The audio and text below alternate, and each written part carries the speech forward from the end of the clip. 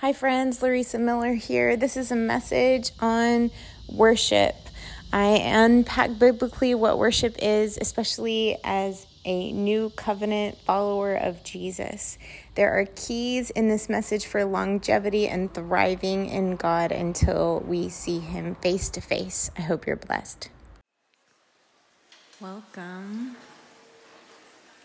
How many of you are visiting from out of town? Raise your hand. Welcome, welcome, welcome, welcome. I want to acknowledge there's a whole group of people in overflow. You guys say, hey, we're all one. There's just some silly walls getting in between us, but we love you. I want to honor you. I drove up here this morning at, before 9. And I saw a huge group of people standing in line, and kids with backpacks. And it's like a camp out. And I want to honor you. If you came and you stood in line, I want to honor our staff who juggles so many moving parts.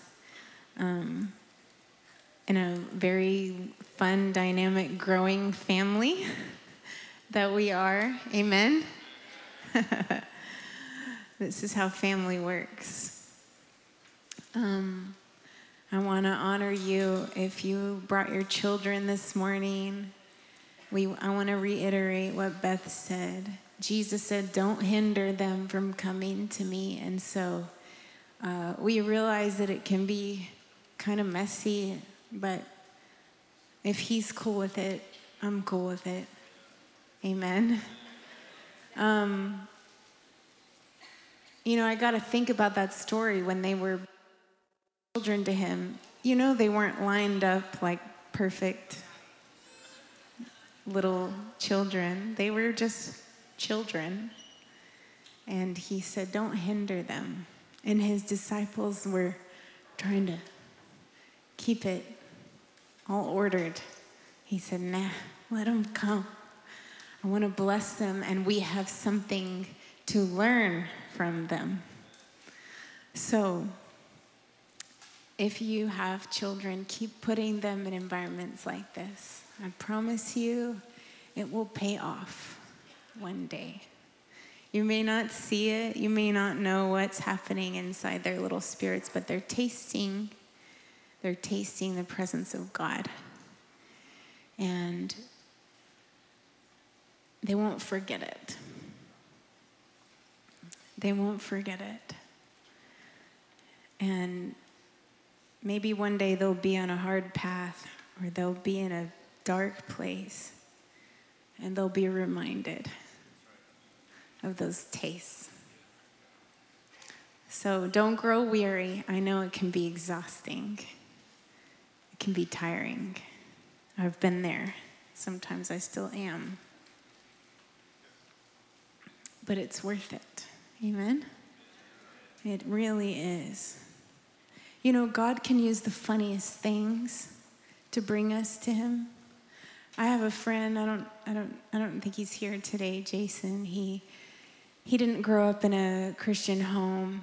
And there was some kid in his high school that he describes as really nerdy who would pinch him if he said a cuss word.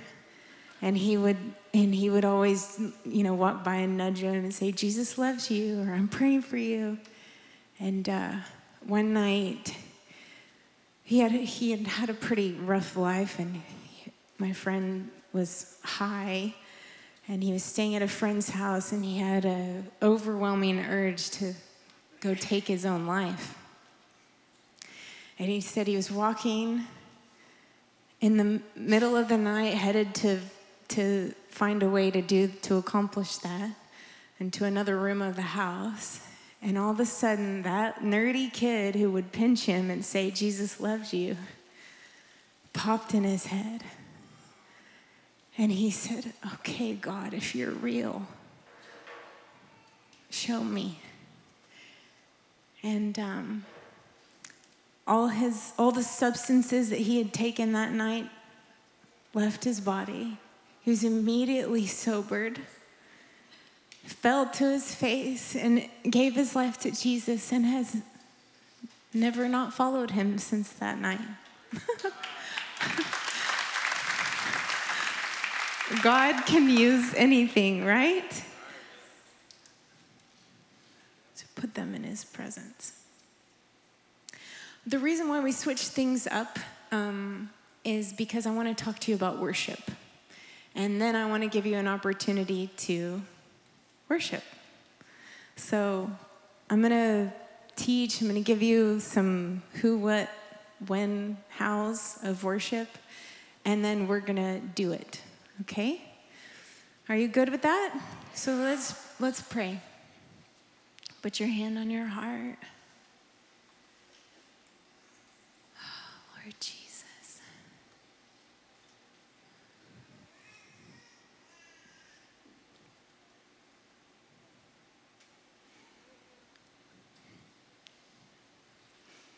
We're so busy, Lord. We need a minute.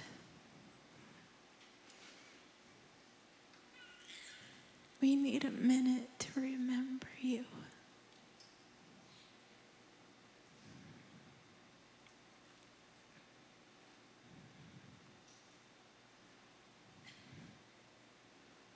So we take a moment to be still and know.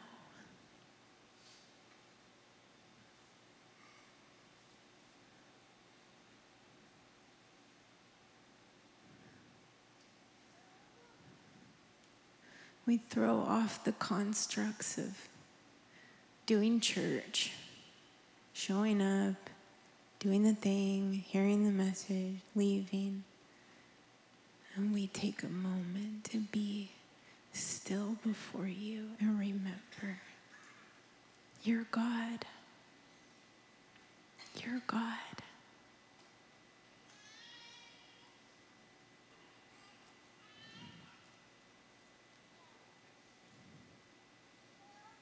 I ask you, Lord, that you would give us a special grace to come up higher, to entrust the cares of the world to you, the worries of our hearts. Just before we launch into this, will you take a minute and hold out your hands and lift up to him the things that concern you. They concern him, but sometimes they get too big. And then we can't see the things that really matter. So lift up those things. We entrust our families to you. We entrust our futures to you. We give you our loved ones. We give you our finances. We give you our bodies.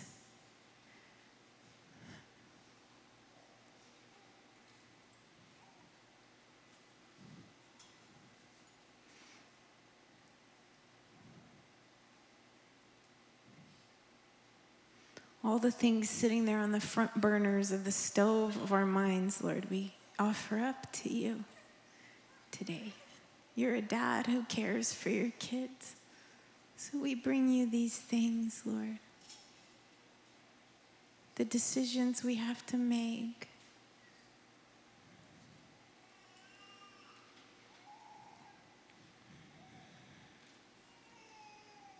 You're a father who cares for your children. So we bring you our worries. We bring you our weights. We ask you, Holy Spirit, you would renew our minds today. Renew our minds. Renew our minds. Renew our minds. Renew our minds.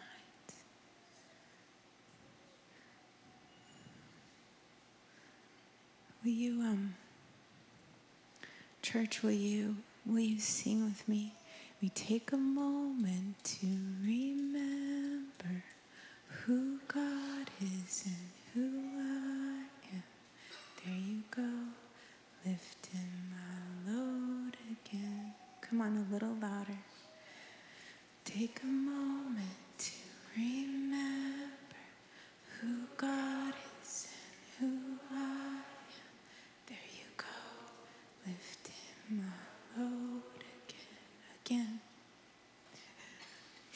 Take a moment to remember who God is and who I am.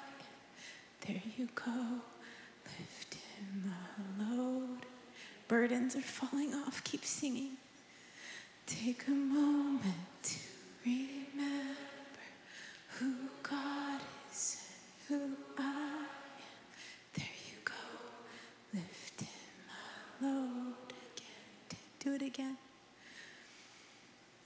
Take a moment to remember who God is and who I am. There you go, lifting my load again.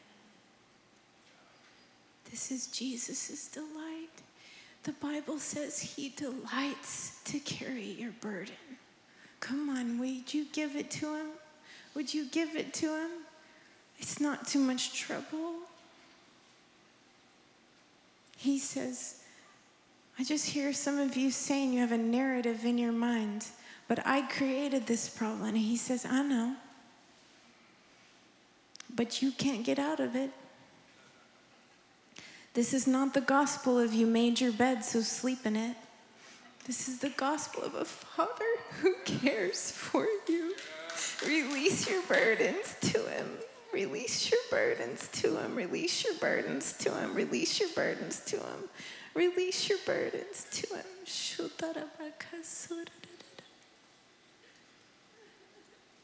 Take a moment to remember who God is and who I am. There you go, lifting my load again. Yeah. You know, there's, when we get environments like this, the Spirit of God deposits seeds. But if our garden is full of weeds, before he ever even plants, they're just choked out so fast.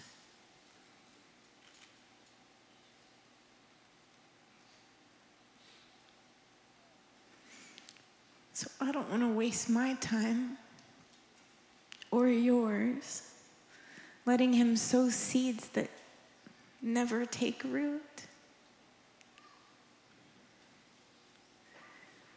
He cares for you. Every little detail, every hair on your head, every thought before you think it.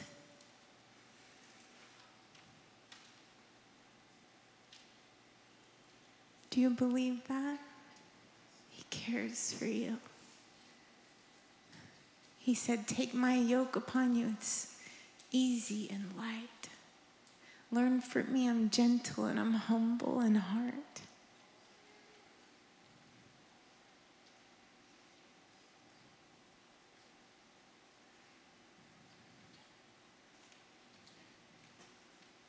Sometimes we don't know how much is swirling around in our minds and hearts until we quiet. And then we think, oh my gosh, there's so much. I'm thinking about, my mind goes from like, what happened with my daughter yesterday, to the Ukraine, to my grocery list. Maybe that's a woman thing, I don't know, but there's so much swirling around. And his voice trumps everything. His voice trumps everything. It's life. Jesus said we don't live by bread alone, but by every word coming from his mouth.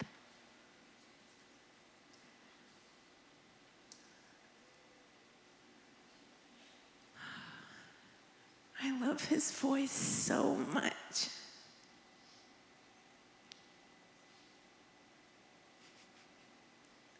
I love your voice so much, God. Thank you.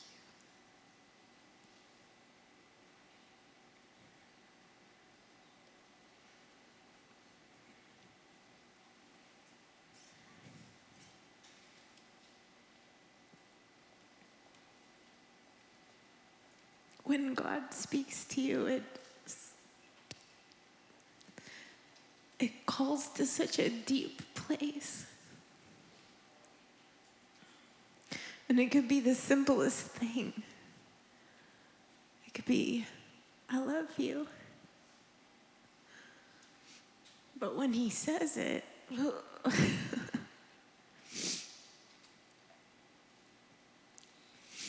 so I want to talk to you about worship.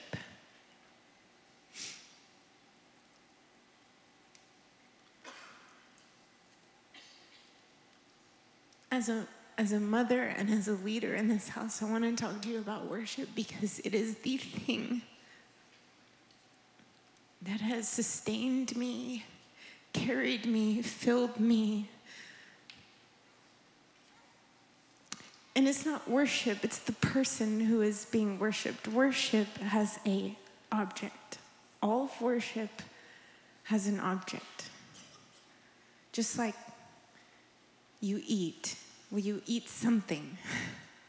So if you worship, you're worshiping someone or something. So we can't let worship itself be an idol.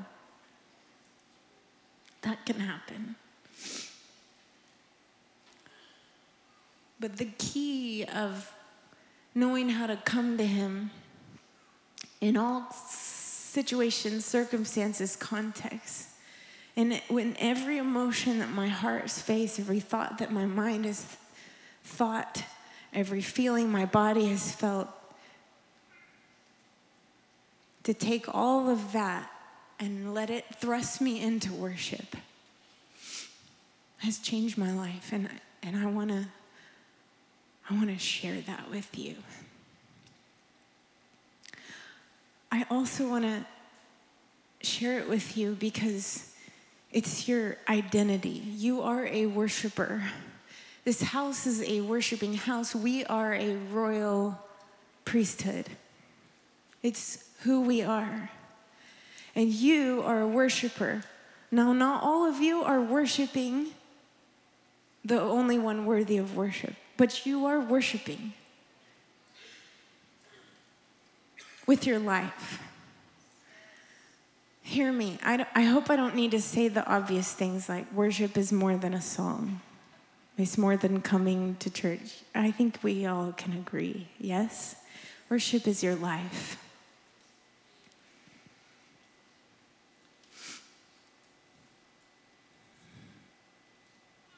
Some of the most painful moments of my life have found the only thing that can ease them is worship. It's literally the only thing that can touch deep pain, rejection, betrayal, loss. It's like, I don't know what else to do.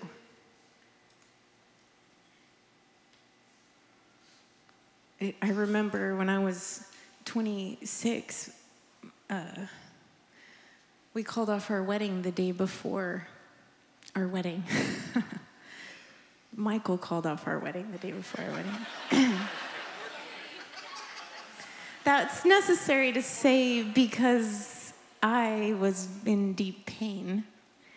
It sounds silly from where I sit now because I'm so far from it, so healed of it. But at the time, a jilted bride, it was very painful. And I remember that week, there was some conference at a church in Grand Prairie, and I told my girlfriends, I need to go.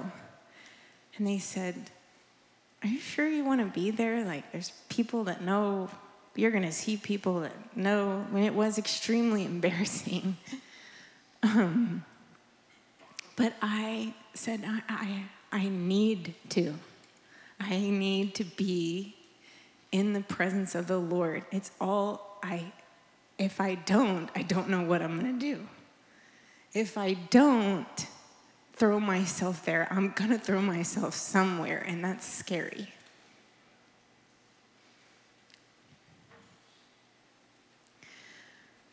That pain is small compared to some of the pain that I know is in this room, because I know some of your stories.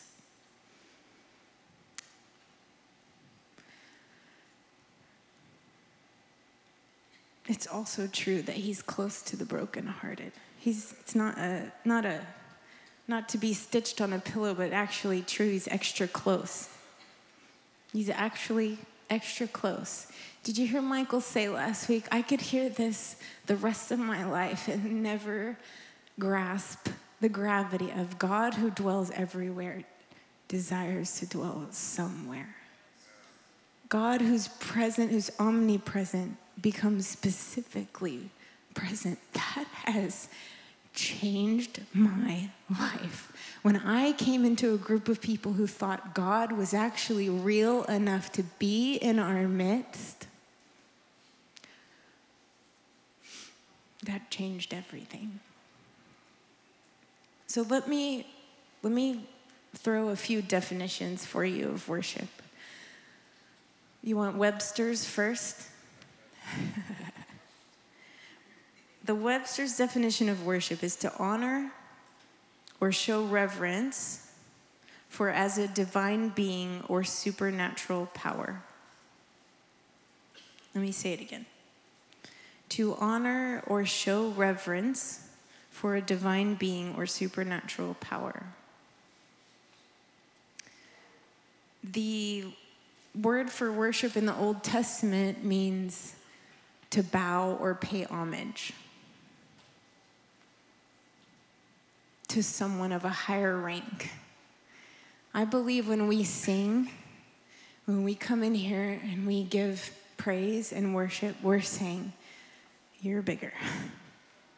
You're greater. I give reverence to you because you are higher. I submit my heart, my will, my life to you. In our hearts, we're bowing. In our hearts, we're saying, your will, not mine. In the New Testament, for example, when Jesus, the whole narrative of the woman at the well, and he says, the Father is seeking those who would worship in spirit and truth. That word for worship is the word they use when a dog licks his master's hand. See, there's something about worship that acknowledges your humility and your need.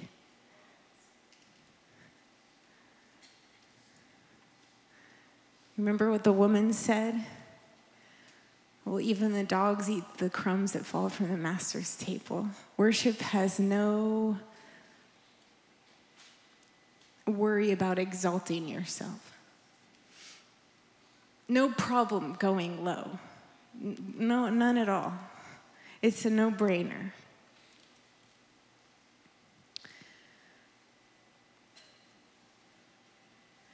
We define simply when we talk about worship as it relates to our sets and how we do throughout the week at Upper Room, we say worship. Oh, does anyone know? Worship is, I'm expecting somewhere, agreeing with who God is. Worship is agreeing with who God is, which to me sums up this. You're bigger, you're greater, you're God. So when we sing to him, we're singing, you're my Savior, you're my Redeemer, you're my Shepherd, you're the Lion, you're the Lamb, you're the great I am, you're the bright and morning star, you're the Rose of Sharon. This is who you are. And something happens to us when we see him rightly. I told you that you're a worshiper because you're an image bearer. When God made you, he made you what? In his. You cannot help but reflect the image of something. or someone, because it's how you were made. I have this quote from this guy named G.K. Beale. He says, "What do you and I reflect?" This is from a book called We Become What We Worship. "What do you and I reflect? God has made humans to reflect him. But if they do not commit themselves to him, they will not reflect him, but something else in creation. At the core of our beings, we are imaging creatures. It's not possible to be neutral on this issue. We either reflect the Creator or something in creation." You know, if you watch the news all day, you reflect fear. If you hang out on Twitter all day, you probably reflect a political spirit. If you hang out on Instagram all day, don't get me started on what you are reflecting.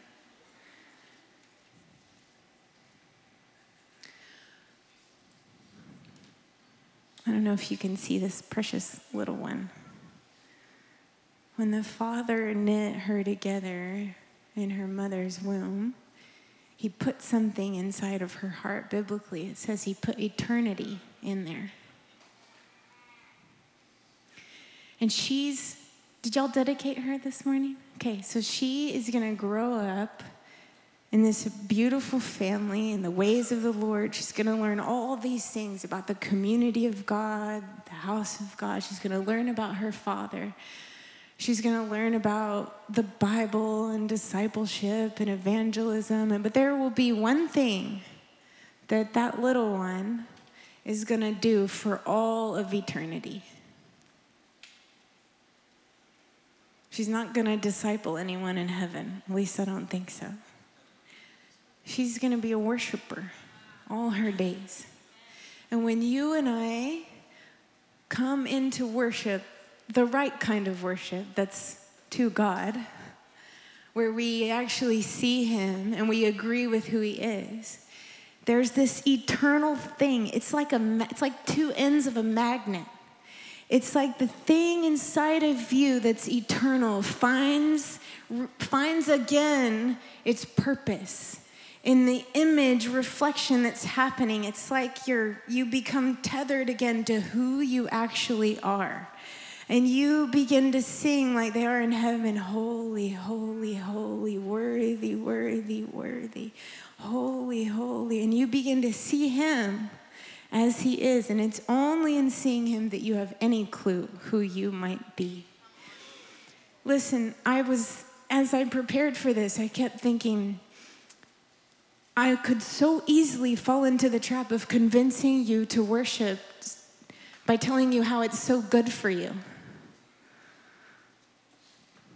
But that just feels a little wrong, right? Because worship is not for you.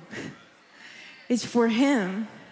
And ironically, as it is about him, that is when you benefit. In fact, one of the most treasured things about worship is that you lose yourself.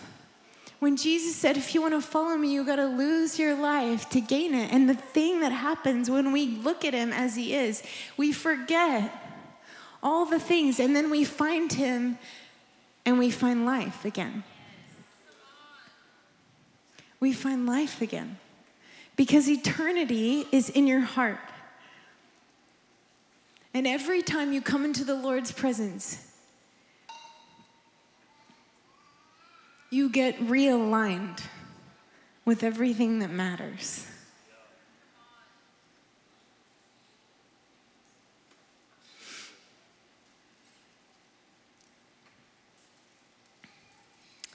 You are a worshiper.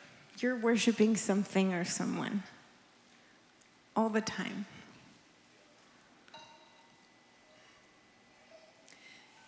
Can I show you the first time the word worship is used in the Bible? Go to Genesis chapter 22.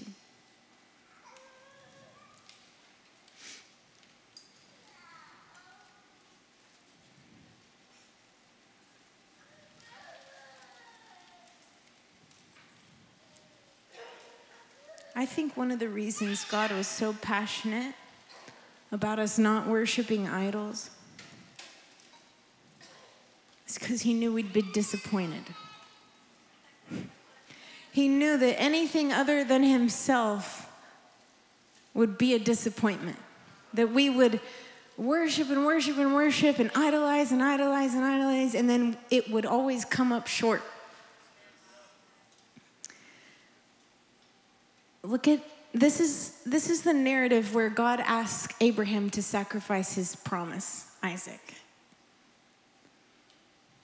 And this is the first time we see the word worship used. I hope this frames something for you. Genesis 22, verse 4. So they went on a 3-day journey. Interesting. Then on the 3rd day, Abraham lifted his eyes and saw the place afar off. Stay here with the donkey, he told his servant that had come with him. The lad and I, so Isaac and I, will go yonder and worship. And we will come back to you. Now, were Isaac and Abraham headed up the mountain to sing hallelujah? We give you the highest praise. Nope. He was about to go give his son the most painful thing he could be asked to do.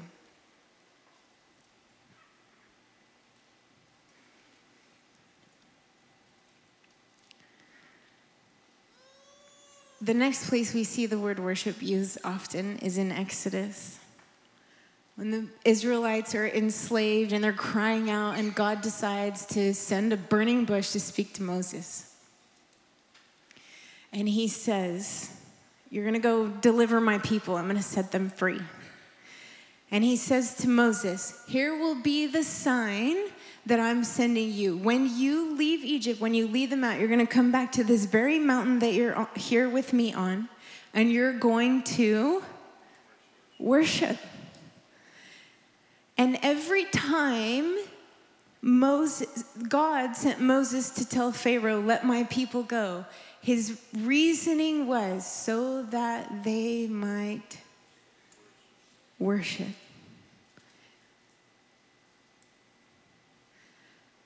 Not so that they can do this or that, but let them be free so that they can worship me.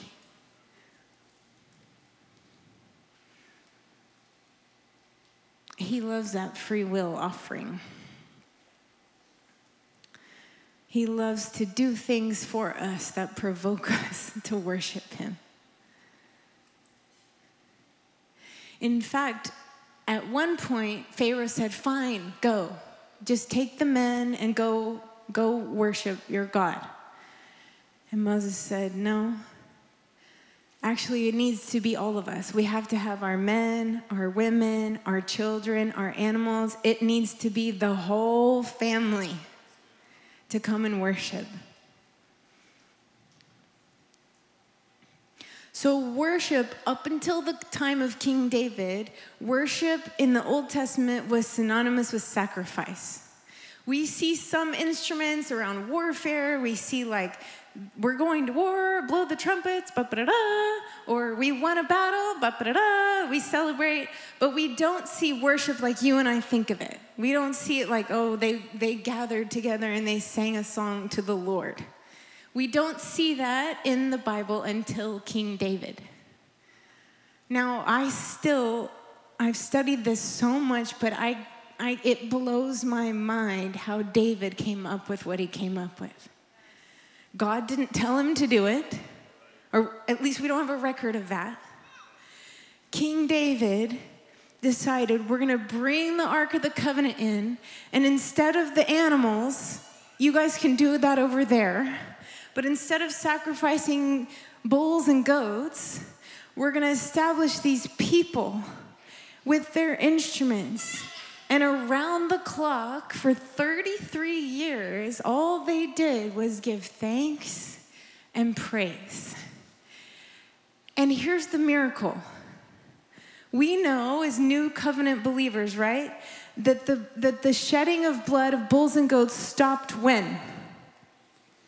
It stopped with Christ. He is our once and for all sacrifice. And so that idea of worship, with all its regulations, you committed this sin, bring this animal. You want to make this kind of offering, do it this way. So many regulations for what worship was. They're bringing their offerings. They're bringing their animals. They're bringing, if they came from afar, they brought their money so that they could buy the animal to give, to sacrifice. And that all ended with this one sacrifice. So I have a question for you. If Jesus fulfilled what the Old Testament called worship by giving his life and shedding his blood, then what is our worship? It's good food for thought, right? What do you actually have to give God? Because he gave everything that you could give. He gave everything that you couldn't give. Am I right? Ask yourself, what do I actually have to give God? He doesn't need anything. I think about him when he sat across from the treasury and the people were bringing in their tithes and offerings. And there's this precious woman, this widow, and she has her 2 mites. Did he need them? Answer me. Did he need them? But did he find it precious? He found it so precious because she gave all that she had. Not because he needed it, not because he's an egomaniac, but he says, oh, she trusts me. She trusts me.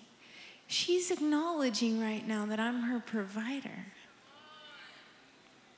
She trusts me. Look at her. So what is our worship?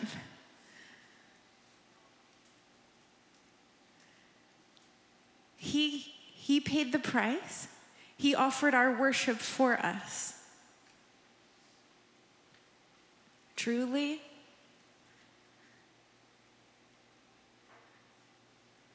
our worship is thank you. Our worship is thank you.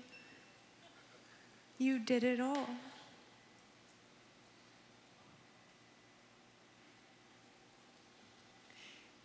Paul says in Romans, therefore, in view of God's mercies, in view of his mercies, in view of his mercy, you present your body as a living sacrifice. Death is no longer required. It's been paid for.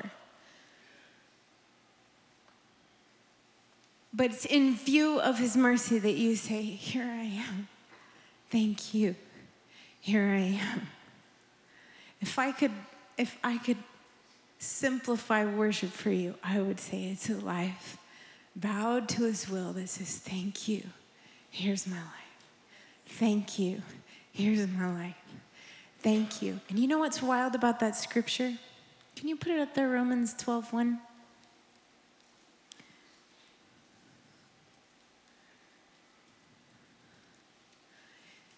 I beseech you. Therefore, by the mercies of God, that you present your bodies a living sacrifice, holy and acceptable to God, which is your reasonable service, or same word, worship.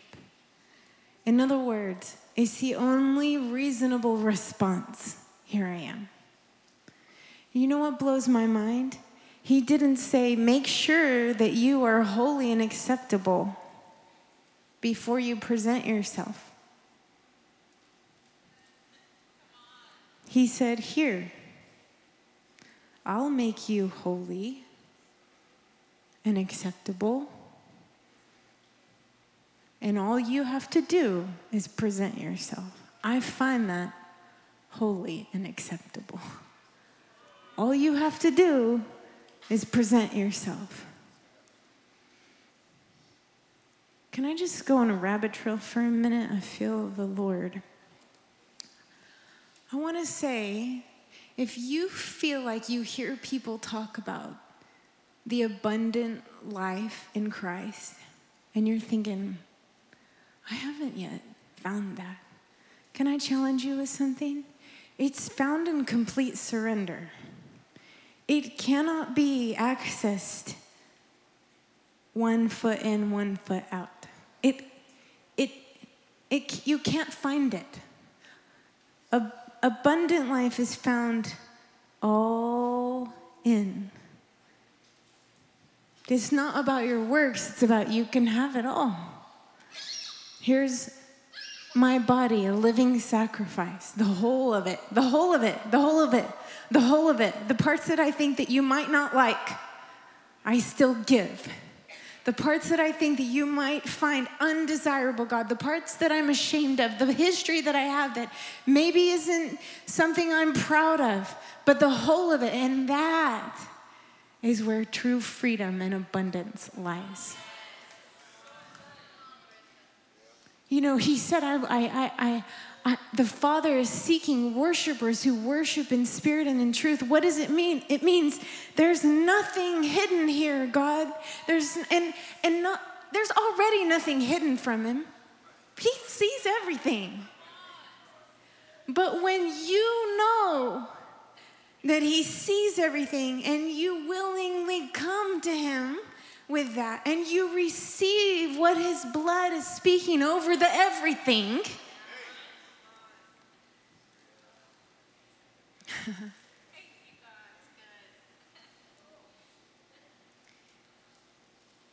holy and acceptable. One of my favorite quotes is by Teresa of Avila, and she says, when you don't know what to do, well, I don't know if she says that part, that's my ad. She says, look at Christ. She says, look at Christ who is looking at you.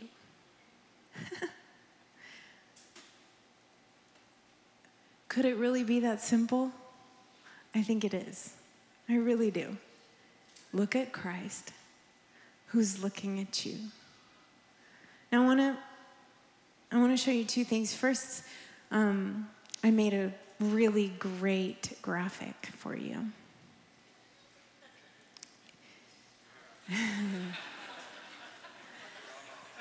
Isn't that awesome? Here's the crazy thing about worship. I hope by now we've established it has zilch to do with what you're feeling. But what I can help you with is whatever you're feeling can actually catapult you, good, bad, or ugly, into praise and worship. So here's what happens. Remember, this is your eternal identity. So as you step into your eternal identity as a worshiper, you begin to praise and worship. Remember, the right kind that causes you to actually see him. Agree with who he is. You're king, you're Lord, you're a good shepherd, you're a faithful leader, you are faithful and true, you're a good father. You begin to see him as he is. And the more that you see him, the more that you want to worship him. And the more that you worship him, the more that you see him. And the more that you see him, the more you want to worship him. And let me tell you, a precious afterthought.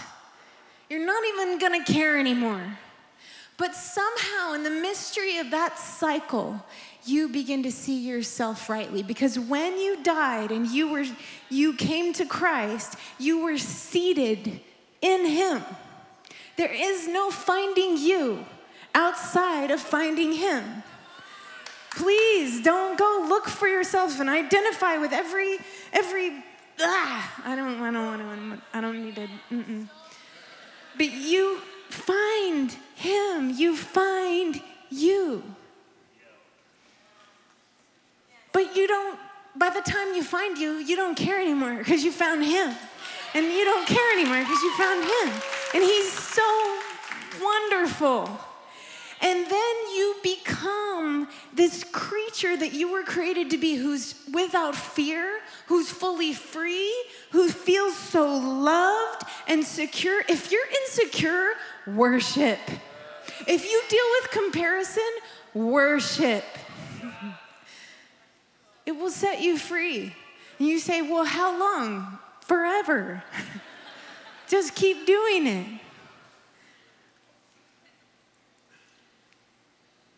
Did you know that,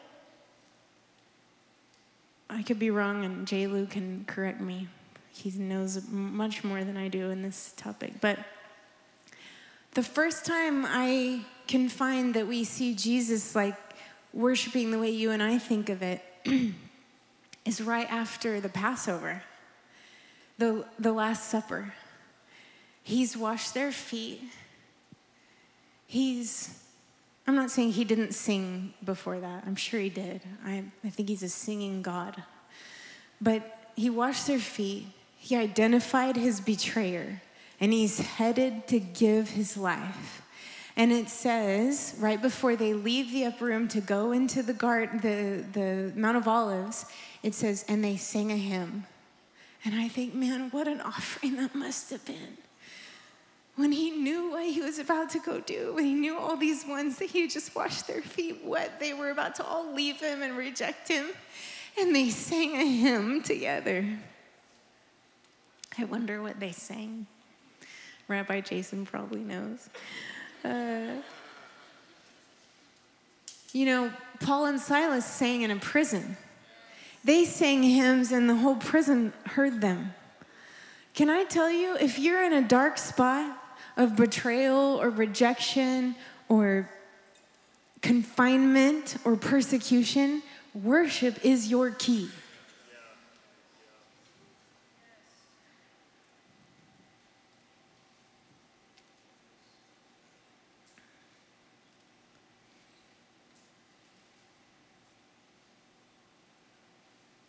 So let me take a couple minutes. I could talk for weeks on this.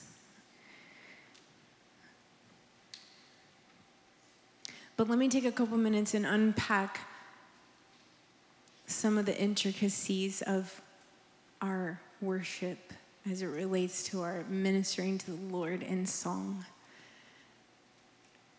Part of what we do here, part of what we came in and did this morning is praise and thanks.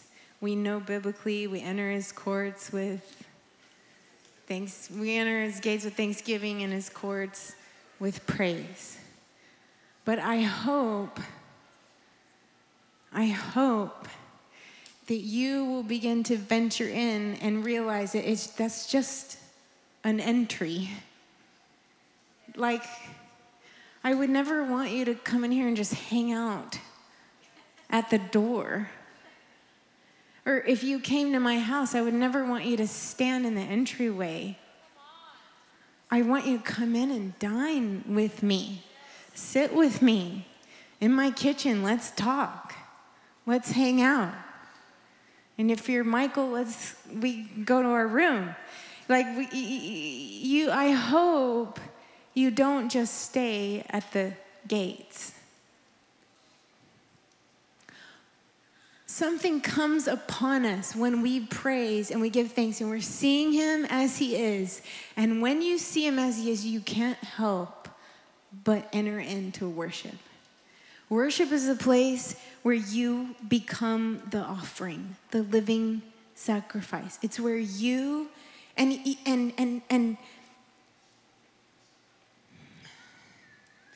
it's this mysterious co-laboring of the Spirit of God in our midst and our will saying, yes, I will give myself fully to God over and over and over and over again. One of my one of the books I really enjoy on worship is called Glory. It's by a lady named Ruth Ward Heflin. I highly recommend it. But she has this analogy about the difference between praise and worship that I wanted to read to you. I think it's beautiful. Can you put that quote up? She says, "I see the difference between praising and worship as if I were part of the Palm Sunday procession. I join others as we take our coats off and exuberantly throw them down so the Lord can ride over them. We pluck off palm branches and wave them, even strewing them in his pathway. We shout with the whole crowd, 'Hosanna, Hosanna, blessed is he that cometh in the name of the Lord.' That is praise. I suddenly spot a little donkey moving along the Palm Sunday route. It continues on its way until it passes directly in front of me. It stops. Jesus, King of kings and Lord of lords, is seated on that donkey. He looks at me. He says, 'Ruth, I love you.' And tears stream down my cheeks as I reply, 'Lord, I love you.' Now I'm no longer waving my palm and shouting, 'Hosanna.' I'm bowing in worship and saying, 'My Lord and my God.' It seems that the crowd is no longer present. In reality, the multitude is still there all around me. Others are still waving their palms. They're still shouting, 'Hosanna.' But I'm totally oblivious to what is happening around me. He looks at me, and all the love of eternity is poured into my soul. At this moment, I know how much he loves me. I know his majesty in a way I've never known it before. Nobody has to tell me. He is king. I know it, and I worship him, bowing before him, recognizing his majesty, his regal position. Are you beginning to see it? You see, we have a corporate calling, but you have an individual invitation. I cannot worship for you.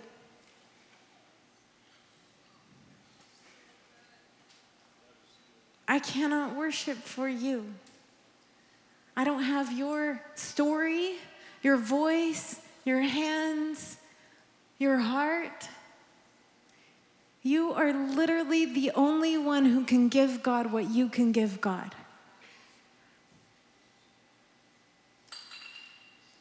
Will you guys come up, worship team?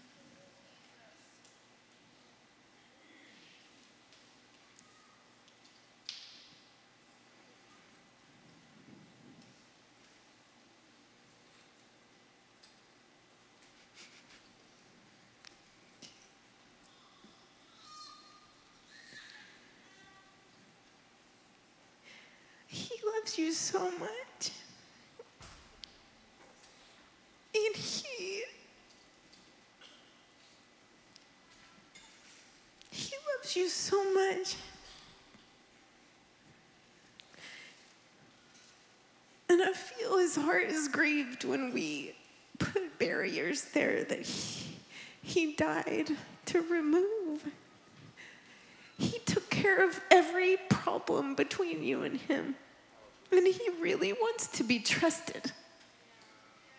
That there is no barrier between you and him on his end. He's completely exposed and available.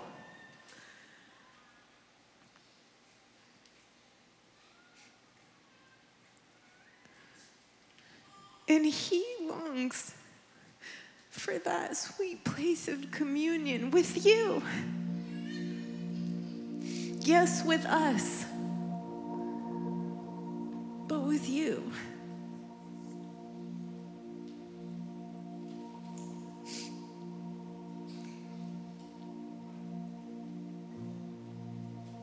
Will you stand up?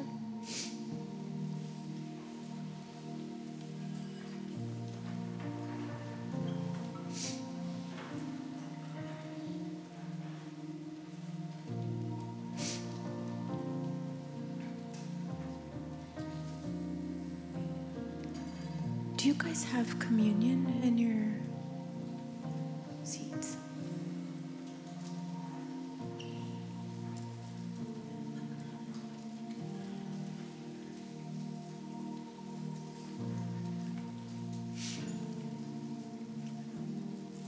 I like to imagine that I have like a fire pit in front of me.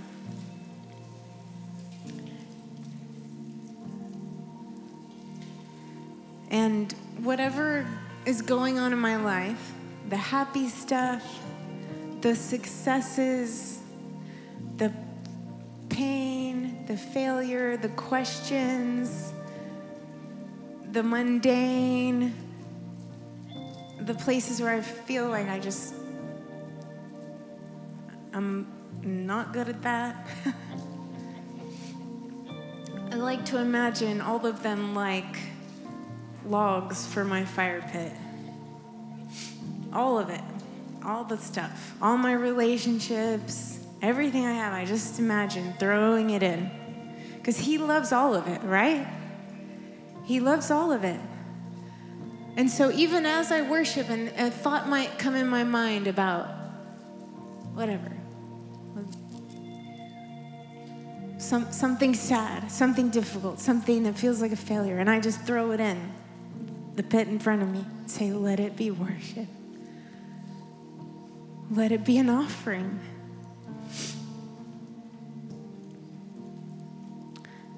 So hold up the body.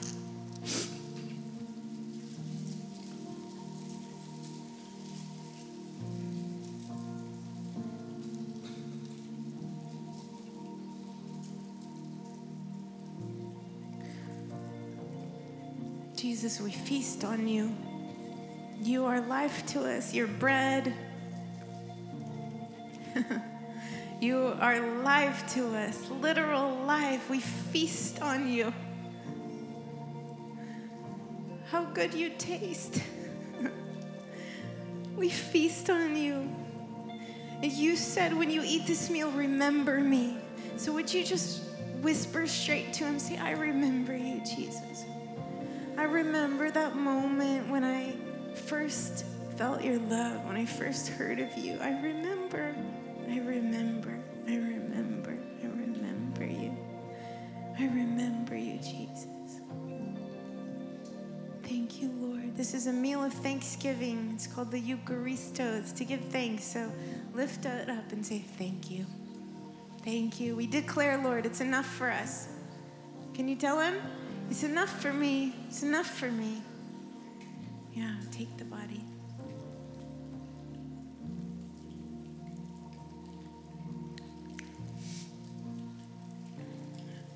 Hold up your blood, his blood.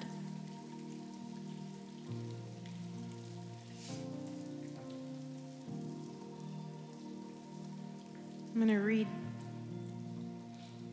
Hebrews to you real quick. And then we're going to do it.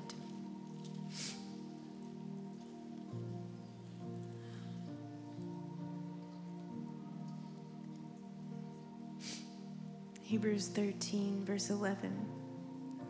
For the bodies of those animals whose blood is brought into the sanctuary by the high priest for sin, they're burned outside the camp. Therefore Jesus also, that he might sanctify the people with his own blood, suffered outside the gate. Therefore let us go forth to him outside the camp, bearing his reproach, for here we have no continuing city, but we seek the one to come.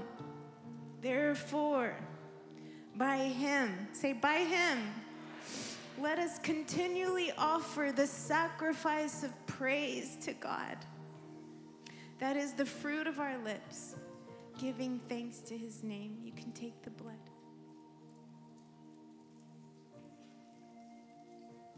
Let's worship. Let him see your face. Let him hear your voice.